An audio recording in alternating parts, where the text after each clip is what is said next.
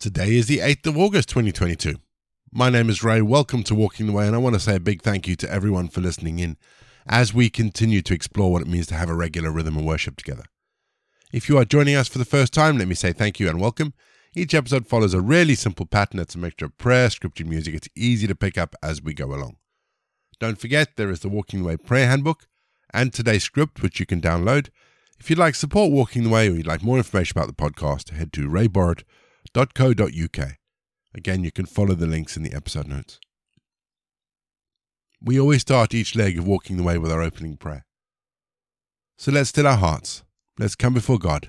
Let's pray. Lord our God, we come before you in the name of Jesus. We thank you that while we're still here on earth, you give us hope and joy in his mighty name. Lord, may something be born in us through your Spirit to make us of one mind with Jesus. In all our relationships with others, may we learn that it's better to submit in patience than to dominate, better to serve than to rule, better to be the weakest than to bring pressure to bear on others. Lord, give us the attitude of Christ. Let this attitude arise in so many that they may be Christians, not only in their thoughts and their words, but also in their hearts, loving their neighbors, and at one with the Savior on every step of the way. Amen. Mark 10:31. But many who are now first will be last, and many who are now last will be first. I've talked about God's inverse principle a lot on Walking the Way. How in kingdom economics, God does things upside down and back to front. Our verse today is no different. Jesus says to his disciples, but many who are now first will be last, and many who are now last will be first. It's part of a discussion that Jesus is having with his disciples about how difficult it is for those who are rich and wealthy to get into heaven. And this verse runs contrary to so much of what the world says. The world tells us that to be satisfied, to have purpose, to be loved, to have value, you need to be successful. You need to achieve things. You need to demonstrate that you have value and worth. And we hear all the time from politicians, from sports stars, from the media, who hold up examples of how we ought to be. And in a world that teaches that everyone lives for themselves, it's a message that has caused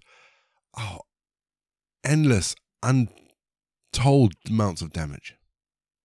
So for example, the suicide rates in teenagers in the US doubled in the period from 2007 to 2015. That's 8 years. Levels of alcohol-related deaths in the UK rose by a staggering 19.6% in 1 year in the UK, and that was up to the year 2020. Links to the statistics will be in the episode notes. That's scary, scary stuff. But God's economy says that we have inherent value as the children of God. Not because of what we can do, not because of what we can earn or what we can achieve. And while it's good to have positive role models and to celebrate true heroes, they don't define us. They don't define our value because as children of God, our value is found in God. We're going to have our first piece of music just to give us some time to center our thoughts on God. And then we're going to get into our Bible readings for today. And today we read Mark 10.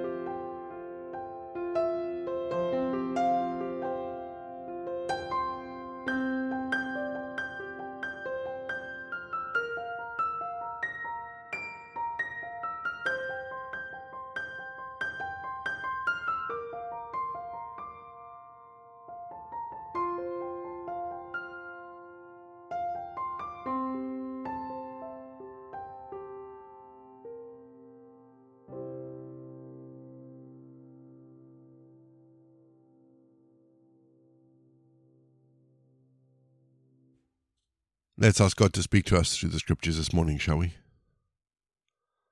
Father, as we approach your word, help us to hear it with your wisdom. Help us to respond to it with your grace. Amen. Our Bible readings this week are taken from the Modern English Version, and today I'm reading Mark 10. After Jesus left, he went to Judea, and then on to the other side of the Jordan River. Once again, large crowds came to him, and as usual, he taught them. Some Pharisees wanted to test Jesus, so they came up to him and asked if it was right for a man to divorce his wife. Jesus asked them, "What does the law of Moses say about this?" They answered, "Moses allows a man to write out divorce papers and send his wife away." Jesus replied, "Moses gave you this law because you are so heartless. But in the beginning, God made a man and a woman. That's why a man leaves his father and mother and gets married. He becomes like one person with his wife. Then they are no longer two people but one, and no one should separate a couple that God has joined together." When Jesus and his disciples were back in the house, they asked him about what he had said. He told them, "A man divorces his wife and marries someone else who is unfaithful to his wife. A man who divorces her husband and marries again is also unfaithful." Some people brought their children to Jesus so he could bless them by placing his hands on them. But his disciples told the people to stop bothering him. When Jesus saw this, he became angry and said, "Let the children come to me. Don't try to stop them. People who are like these little children belong to the kingdom of God. I promise you that you cannot get into God's kingdom unless you accept it the way a child does." Then Jesus took the children in his arms and blessed them by placing his hands on them. As Jesus was walking down a road, a man ran up to him. He knelt down and asked, "Good teacher, what can I do to have eternal life?" Jesus replied, "Why do you call me good? Only God is good. You know the commandments: do not murder, be faithful in marriage, do not steal, do not tell lies about others, do not cheat, respect your father and mother." The man answered, "Teacher, I have obeyed all of these commandments since I was a young man." Jesus looked closely at the man. He liked him and said, "There's one thing you still need to do. Go sell everything you own, give the money to the poor, and you will have riches in heaven. Then come with me." When the man heard Jesus say this, he went away gloomy and sad because he was very rich. Jesus looked around and said to his disciples, "It's hard for a rich person to get into God's kingdom." The disciples were shocked to hear this, so Jesus told them again, "It's terribly hard to get into God's kingdom. In fact, it's easier for a camel to go through the eye of a needle than for a rich person to get into God's kingdom." Jesus' disciples were even more amazed. They asked each other, "How can anyone ever be saved?" Jesus looked at them and said, "There are some things that people cannot do, but God can do anything." Peter replied, "Remember, we left everything to be your followers." Jesus told him, "You can be sure that anyone who gives up home or brothers or sisters or mother or father or children or land for me and for the good news will be rewarded. In this world they will be given 100 times as many houses and brothers and sisters and mothers and children and pieces of land, though they will also be mistreated. And in the world to come they will have eternal life. But many who are now first will be last, and many who are now last will be first." The disciples were confused as Jesus led them towards Jerusalem, and his other followers were afraid. Once again, Jesus took the 12 disciples aside and told them what was going to happen to him. He said, "We are now on our way to Jerusalem, where the Son of Man will be handed over to the chief priests and the teachers of the law of Moses. They will sentence him to death and hand him over to foreigners who will make fun of him and spit on him. They will beat him and kill him, but 3 days later he will rise to life." James and John, the sons of Zebedee, came up to Jesus and asked, "Teacher, will you do us a favor?" Jesus asked them what they wanted, and they answered, "When you come into your glory, please let one of us sit at your right side and the other on your left." Jesus told them, "You really don't know what you are asking. Are you able to drink from the cup that I must soon drink, or be baptized as I must soon be baptized?" "Yes, we are," James and John answered. Then Jesus replied, You will certainly drink from the cup from which I must drink, and you will be baptized just as I must. But it isn't for me to say who will sit on my right side or at my left. This is for God to decide." When the 10 other disciples heard this, they were angry with James and John. But Jesus called the disciples together and said, "You know that those foreigners who call themselves kings like to order their people around, and their great leaders have full power over people they rule. Don't act like them. If you want to be great, you must be the servant of all the others. And if you want to be first, you must be everyone's slave. The Son of Man did not come to be a slave master, but a slave who will give his life to rescue many people." Jesus and his disciples went to Jericho, and as they were leaving, they were followed by a large crowd. A blind beggar by the name of Bartimaeus, son of Timaeus, was sitting beside the road. When he heard it was Jesus from Nazareth, he shouted, "Jesus, Son of David, have pity on me." Many people told the man to stop, but he shouted even louder, "Son of David, have pity on me." Jesus stopped and said, "Call him over." They called out to the blind man and said, "Don't be afraid. Come on, he is calling for you." The man threw off his coat as he jumped up and ran to Jesus. Jesus asked, "What do you want me to do for you?" The man answered, "Master, I want to see." Jesus told him, "You may go. Your eyes are healed because of your faith." At once the man could see, and he went down the road with Jesus. We're going to have our second piece of music just to give us some time to think about some of those words of Paul. And after the music, as always, we're going to pray.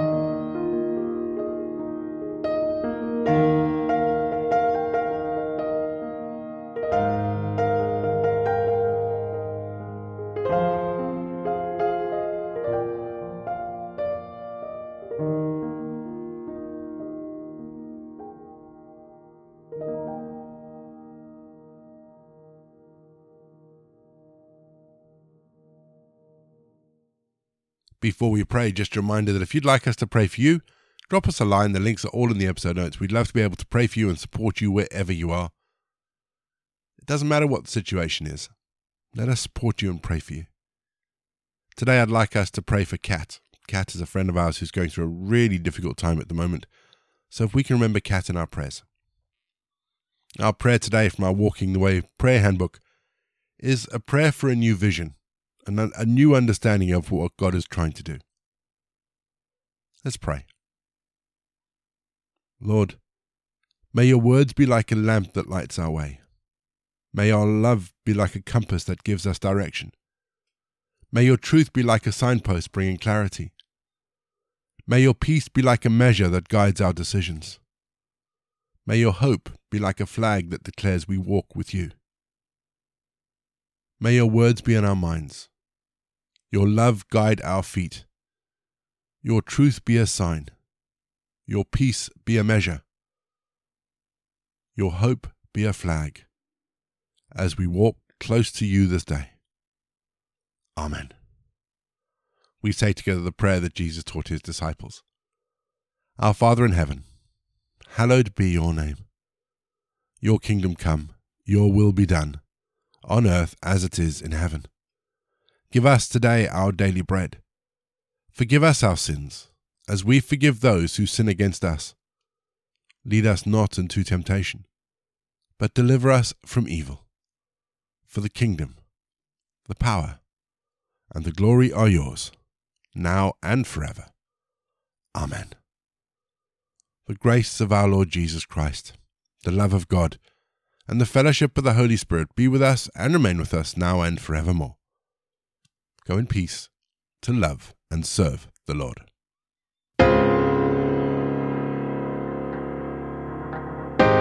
You've been listening to Walking the Way. All the details for today's episodes can be found in the show notes, including the scripture passages and credits for the prayers. If you'd like to support Walking the Way, and we really would appreciate it if you would, links to our giving page and also to our subscription service is in the episode notes as well. For more information, head to rayborrett.co.uk, or you can find me on Twitter, Facebook, and Instagram. Don't forget you can also listen to us on TuneIn and Spotify. My name is Ray, and so until next time, I'll be here waiting as we continue walking the way.